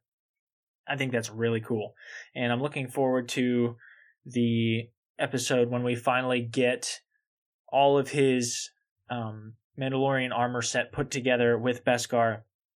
I thought it was really cool in the armor outfitter's shop. She asked him if his signet had been revealed yet. So I'm really looking forward to the episode when he kind of puts himself out there officially as a Mandalorian, reveals his signet. It's going to be cool. I can't wait. Regarding the plots themselves so far, I really loved the sequence with the IG unit. I think IG-11 is what they're calling him. That whole standoff sequence was pretty cool. It's really great to see in a live action show how horrifying the IG units can actually be. Really did a lot of justice to them.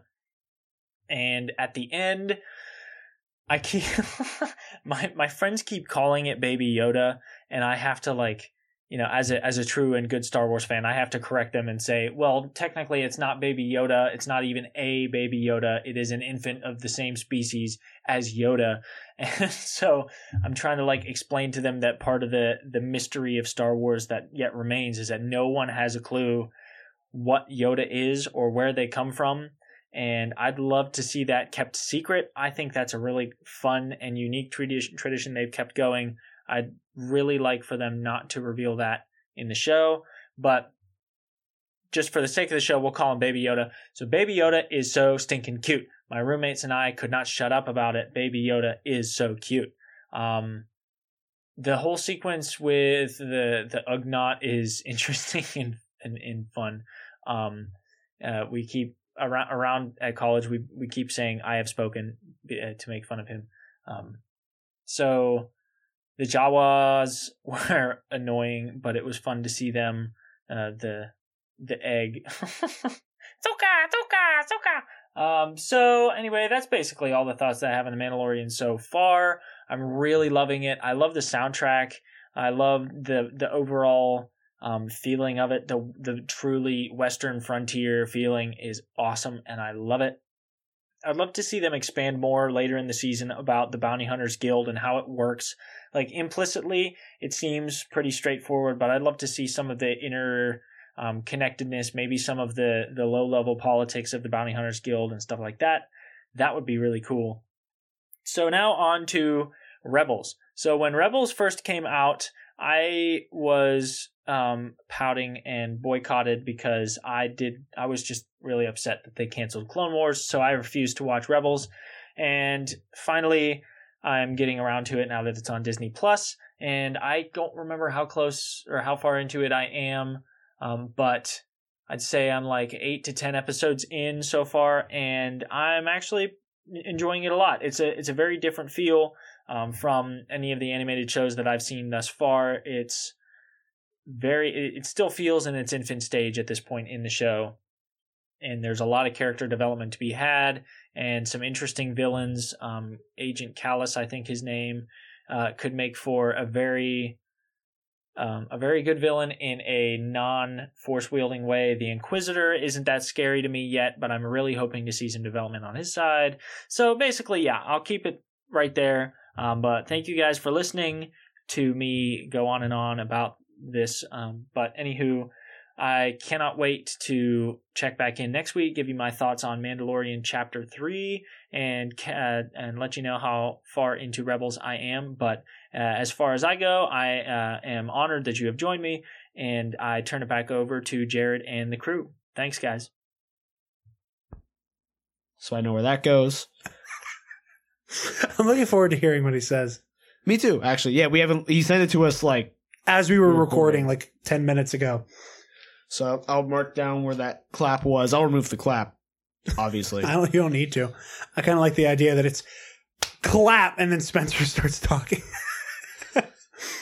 Anyway. Spoiler time.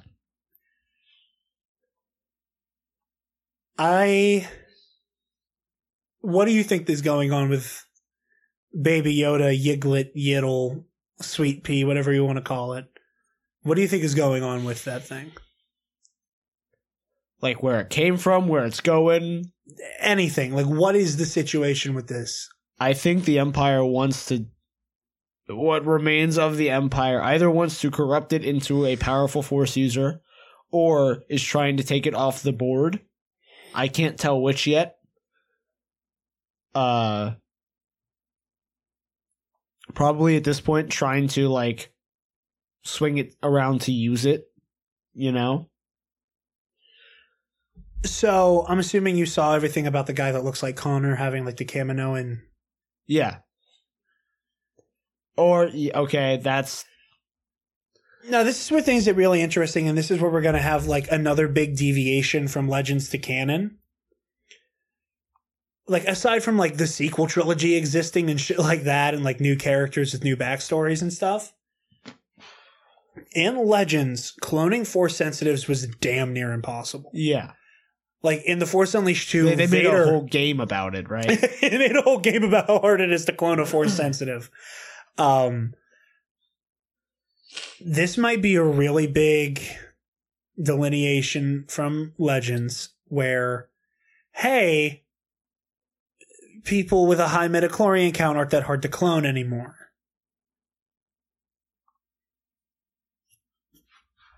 Do you think they are trying to make a clone army of this thing, since it is clearly gifted with the Force? Or do you think this is already a clone of Yoda? Oh, I don't think it's a clone of Yoda.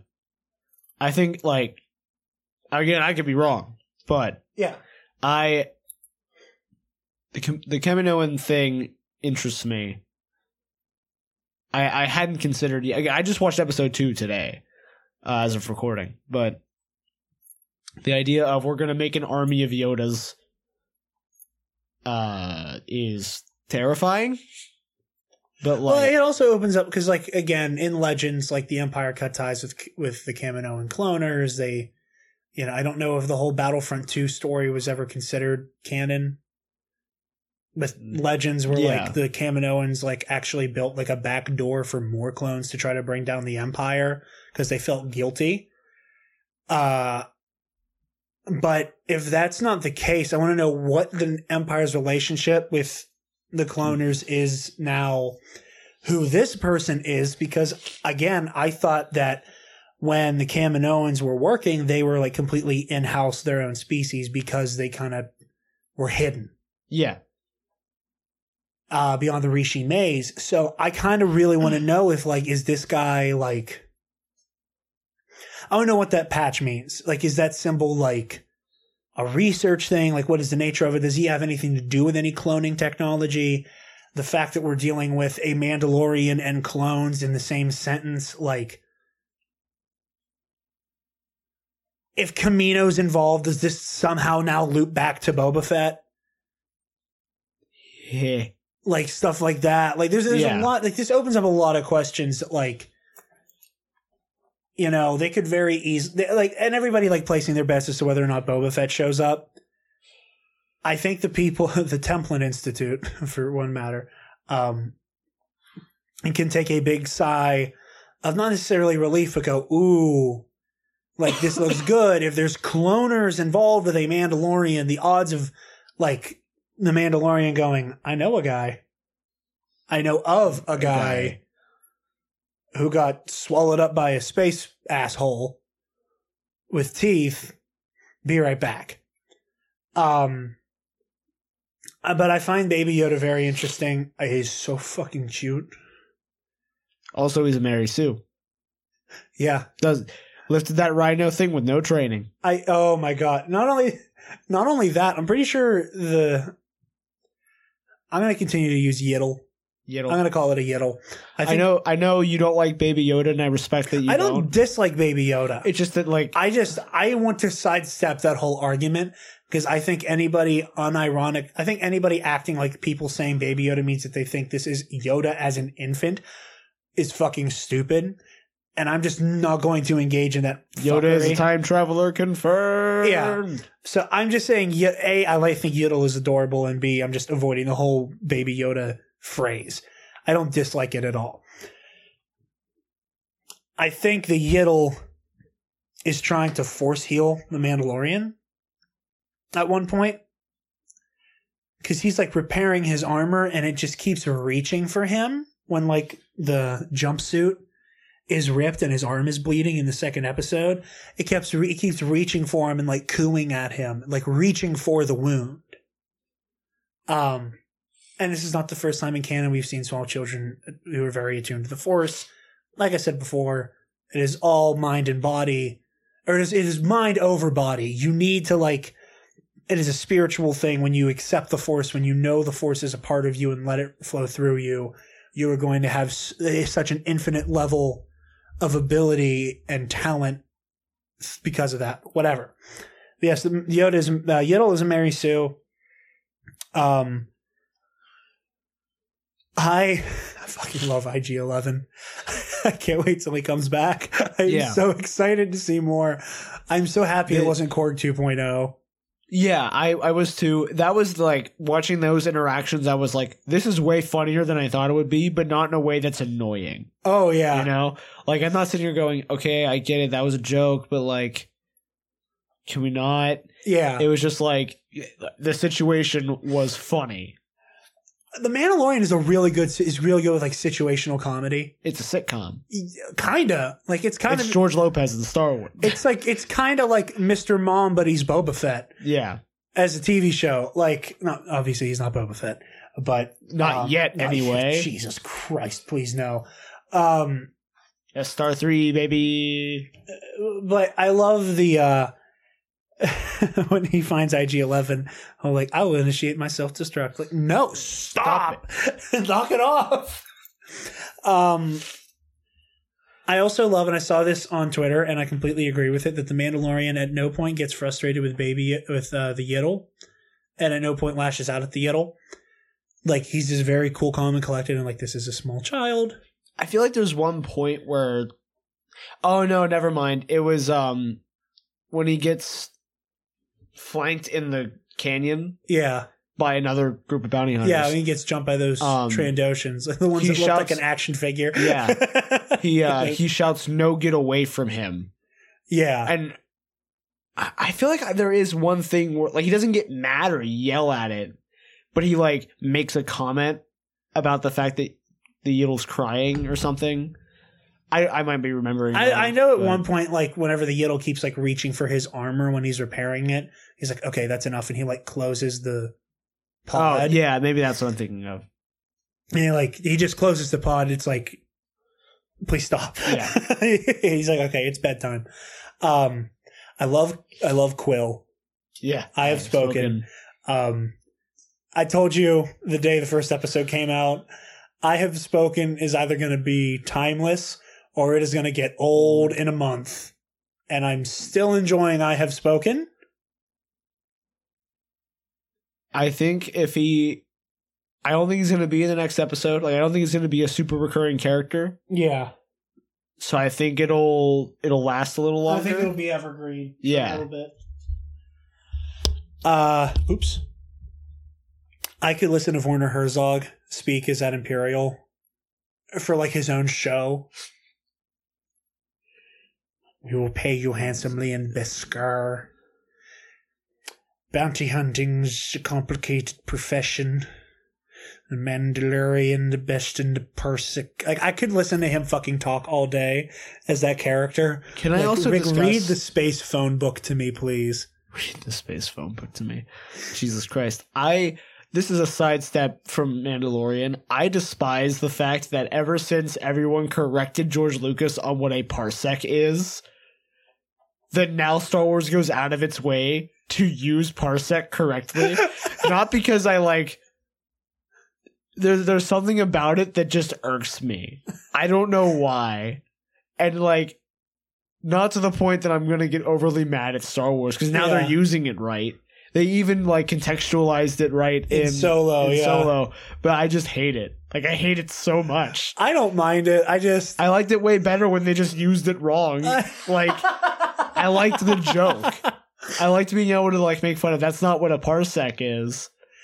I don't know. I enjoy it. I just, again, it's like Werner Herzog is the one saying it, and I can just listen to his characters. The best in the Grief Karga says you're the best in the parsec. He kind of, I'm not gonna say that.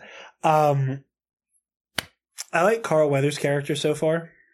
I like Grief Karga. I want to see more of him. I love the Mandalorian's gear so much. Yeah, like his weapon loadout, like really that pistol's cool. And I was I was like, I can't wait to see him use the rifle. And I didn't know his rifle disintegrated people.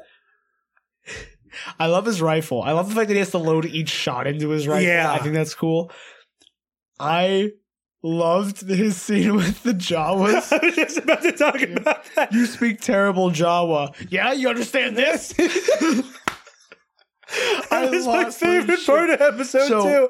He just kicks on the flamethrower. I love that I'm a Mandalorian, weapons are my religion. It's gonna, like, it's slowly becoming a meme.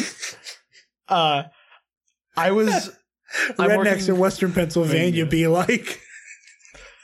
Right.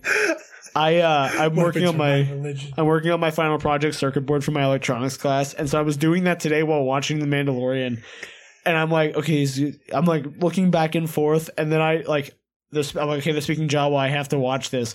Something. Your Jawa is terrible. You understand this? I almost like hit my computer off my bed because I was laughing so hard. It's so funny. Like, everybody was expecting this show to be like Breaking Bad in Star Wars or some shit like that. Breaking Bad's still funny though. Yeah, but like, everyone's in the same expecting way. That. I think everybody was expecting like a really dark, like a dark gunslinger, hopeless Western. But like, it's this loner guy taking care of a baby in like really funny situational humor scenes. Like, I don't even know if it's a complaint, just a note. Like I'm not critiquing it for this or like praising it even. Is it just me or does this show feel like a video game so far? Not Like the two like really big action sequences so far have felt really gamey to me. Like there's the shootout where he's like IG-11 and the Mandalorian are pinned down fighting all those Nikto. And then like the fight ends with the Mandalorian like the way he like passes through the crowd and then hops onto that blaster turret and just starts mowing all the Nikto down felt like the end of a video game level. And the whole like, okay, your ship's been taken apart. Now you have to go find the Jawa sandcrawler to put the Razor Crest back together. And now the Jawas are going to send you on a quest to find the egg. The egg is also one of my favorite Mandalorian memes so far as well. Like, I think it's a tie between I have spoken, the egg, and I'm a Mandalorian, weapons are my religion. Like, the Jawas, like, just the out of context Jawas screaming the egg is so fucking funny to me. Like, it's just that it's, we have a term for it now. The egg is McClunky humor. sure. If that makes sense. That like level of like, I don't know why this is funny, but there's just something funny about Jawas screaming the egg incessantly. But like they send him on the thing and get the egg, and like it feels kind of gamey to me, and that's not necessarily a good thing or a bad thing. But it's playing like the early stages of a video game for some reason, and I don't know why I feel that way. I don't mind it. It's whatever. I don't like who the Mandalorian is as a character. Like, again, I was expecting a little bit of Terminator. Like, he was just going to walk into a room, mow everybody down, and walk away. Yeah. You know, badasses don't look at explosions. But, like, he's really good at his job, but has limits. Right. Yeah. And, like, again, not necessarily a critique about the original trilogy, but, like, Han Solo isn't a Jedi Knight. Han shouldn't be able to walk into a room of 50-plus stormtroopers and hold his own. The Mandalorian gets swarmed by 5 and even in mostly blaster-proof armor starts sweating. You know what I mean? Yeah. Blaster-resistant armor. But I love that. I love the direction the show's going in. I really hope we get more of those flashbacks of what looks like his home being raided by the separatists, which looks interesting. Just really loving it so far. And I'm super excited for Friday. I'm really excited to watch this new episode once it's up. So much TV. What predictions do you have going right now? I have no idea. You have no idea. I've been so just blasted with content that I'm like, I still haven't watched any of the CW stuff for tomorrow. I'm so sorry. I haven't watched Titans yet. I didn't watch Titans on Friday, so I'm like, I'm really behind. I would offer to do for the Mandalorian what you do for the CW and DC stuff for Hall of Heroes. But, like, I know you want to watch the Yeah, like, I'm Mandalorian, going to watch it. and I'm so. like, I don't, like, I want to watch the stuff on the CW and shit, but, like... That's so much. I'm so behind. Oh, yeah, like, I don't, behind. like, I don't have any incentive to watch it until it's all just boom, I can sit down and watch it at my own leisure. Yeah, I'm really loving The Mandalorian so far. I want to see more of every character. I'm very excited for whenever we get to see Cara Dune. Yeah. Because I'm sure she should be showing up very soon. We're halfway through, if I'm not mistaken. Well, we will be on Friday. Yeah, that's what I'm saying. Like, we're approaching the halfway mark with episode 3. I phrased that poorly. You're right. So I'm looking forward to meeting her. I'm looking forward to meeting Fennec Fox. Or not Fennec Fox. Fennec something. She's named after a Fennec Fox. Yeah. Fennec, whatever her name is, Kanja Club lady. Kanja Club. I want to see more of all of these characters, and I really want to know where this story's going. I'm loving it, loving it, loving it. I think that's all we have today. I think so. What are we looking at time-wise? Hour 50. Really? Yeah. Good shit. Travis, where can the lovely people find you? They can find me on Twitter and Instagram at Travis Political. Jared, where can they find you? Before that, Okay. as you guys have gathered, I have known Travis for a very long time. Quite a bit. I've known him ever since I was in the 7th grade. I joined our junior high's show choir program. Kick, turn, kick, turn, kick, turn, Fosse. And I didn't know a whole lot of people in there. And the few people I did know, I wasn't super close to. And I was like, I'm going to do this for the Christmas half of the year, and then I'm going to bail for the spring stuff, because this is borderline a waste of my time, and I don't know anybody here. I was very quickly taken in by Travis and his crew of friends, be it because I'm just as much of a goofy fuck as them, or because I think Travis realized that I was sans a whole lot of people to hang out with. From that point on, Travis has been one of my best friends, and being one of few people I've ever hung out with who is older than me, took on the kind of the closest thing I've ever had to a big brother, because I am 99% of the time the oldest person in my group of people. So I became the de facto older brother for most people, and then Travis was the first time I was like, oh, I have a friend who is like, and when you're in high school, 2 years is a big age gap. We can both drink now, so it doesn't fucking matter. Yeah. I was like, yeah, you're the closest thing I have to a big brother, because I'm the oldest kid, and, you know, with all my friends, and you're the only one who I can kind of be like, hey, what's this like? And you'll have an answer for me. And because of that, you've always been one of my closest friends, and someone I've always had the utmost respect for.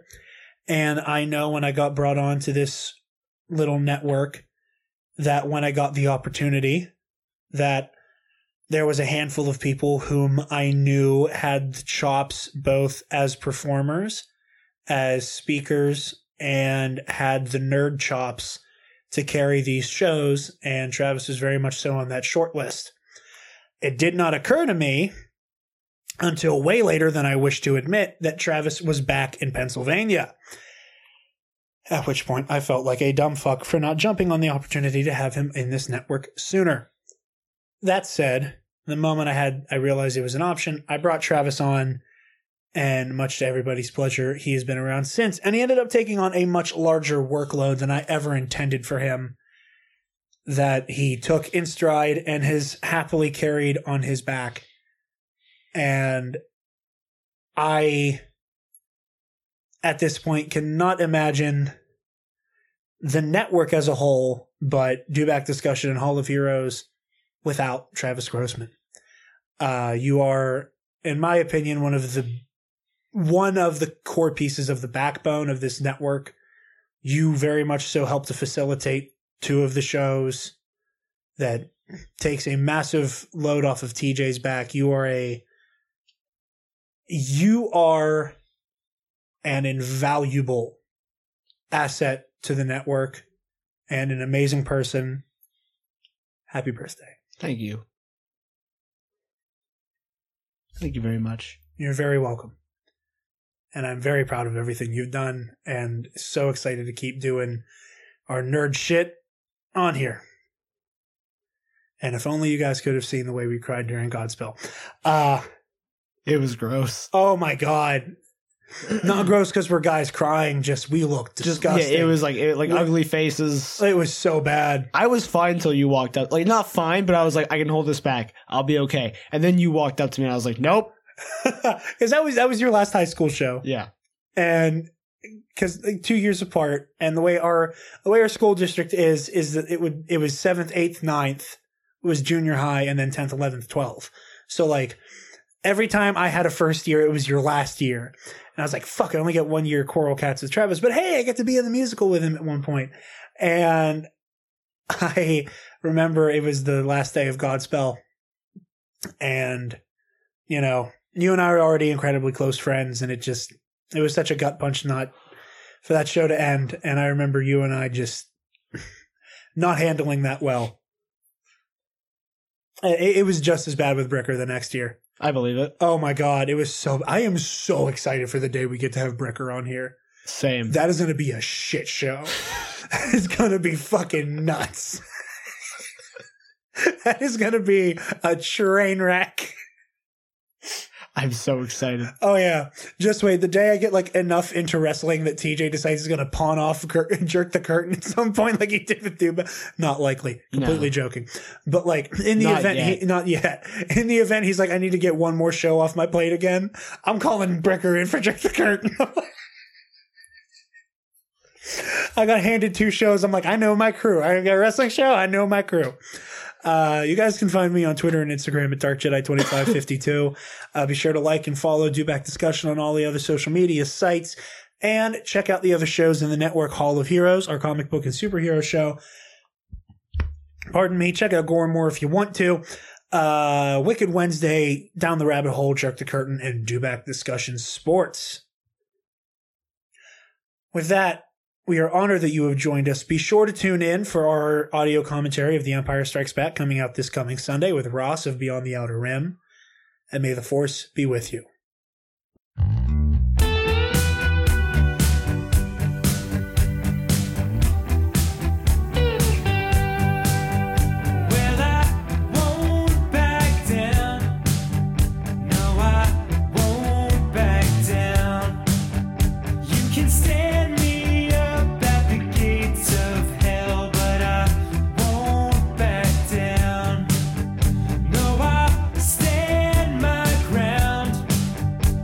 Be